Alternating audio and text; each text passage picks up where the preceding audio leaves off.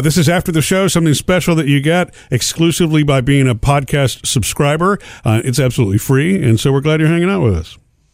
Yeah, we were visiting about, music news today, Sam. Mm-hmm. It was the Britney Spears story about... her dad is rewriting her will. Yeah. So that if she goes, her $200 million estate won't go to her kids, her two sons, just like, boom, here you are. That's a headline, I guess, because Britney Spears' will, working on her will, which is the smart thing to do regardless. Once you have children, I think it's an important thing to do. Well, the kids will still get the money. It's just that they're going to create a trust so that they get a little at 18, a little at 25, and the rest at 35. Yeah, exactly. Before, and Jody actually has, unfortunately, you have personal experience with this one. I do. And it's not $200 million. No, it wasn't. Your dad was, but he was a hardworking blue collar worker, and but before she gets to that, Sam, do you have anything in place for your kids that specify? Yeah, it's funny is I've actually been working on a will for about the past month. Yeah, that's wonderful. I have one of those ones that who was the one of the OJ attorneys, Shapiro? Yeah.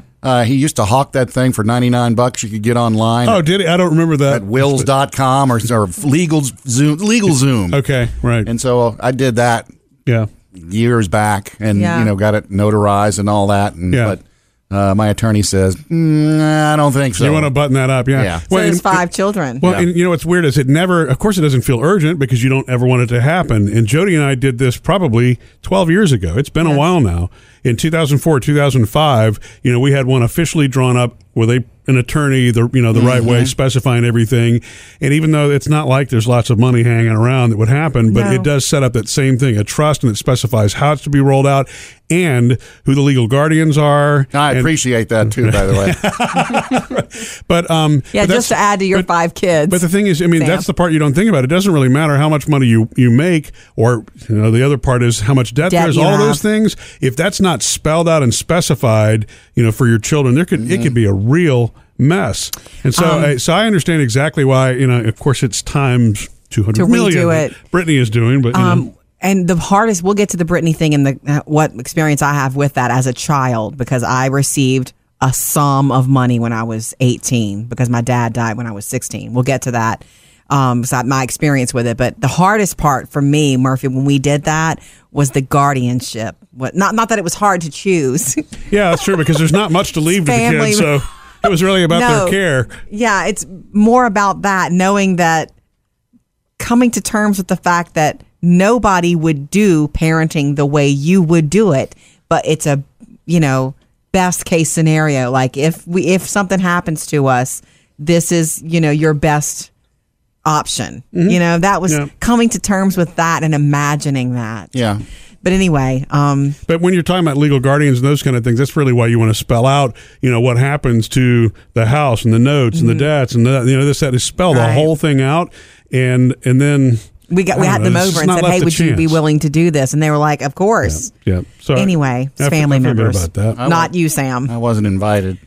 Okay, so anyway, the whole idea that Britney Spears and her dad sat down and said, "Okay, these boys are going to get $200 million, but not when they're 18. They'll get a little bit more when they're 25, a little more when they're 35." And hopefully she specified, I didn't see any of it, but hopefully she specified that you also have financially counseling along with how to invest it, how to have that much money, how to even have that much money.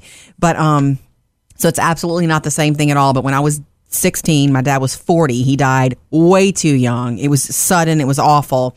Well, he had left my brother and I inheritance, and I got it when I was 18. So as soon as I turned 18, this money that was mine landed in my life, and I was 18 years old, and I was a grieving mess too, when I tell you, at 18 years old, and I was very lost, a lost person. So what did I do with that money?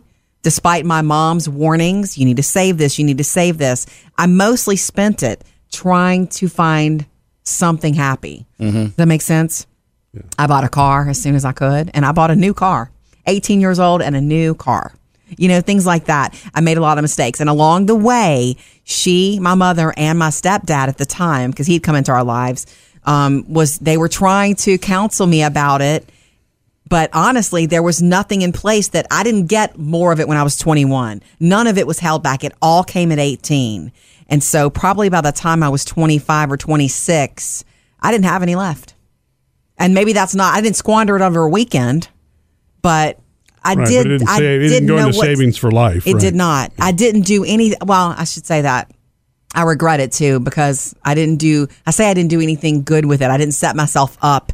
But I did learn some hard lessons with it, and I did pay for my school with it. The good news is, Daddy, I paid tuition with that money. Well, see, that's good. I didn't then have it wasn't to borrow all money. Wasted. But you're right about the lump sum thing. That's why you hear the horror stories about lottery winners, because there are a handful that have still held on to it, but most literally lose it all because you don't think it's endless. You don't understand how to manage it, right? But for me, I remember I was just miserable, and I had all this money in the bank. Yeah. And miserable, not just because he had died 2 years before I received that money, but I was also just kind of at a lost place. Yeah. And then you married me, and it didn't improve the situation much at all. Yeah, it's coincidental that she ran out of money and then married Murphy. That's not exactly how it happened. And by the way, I'm not lost anymore. No, I know. You're not. I don't know if you can talk about it, but what'd your brother do with his half?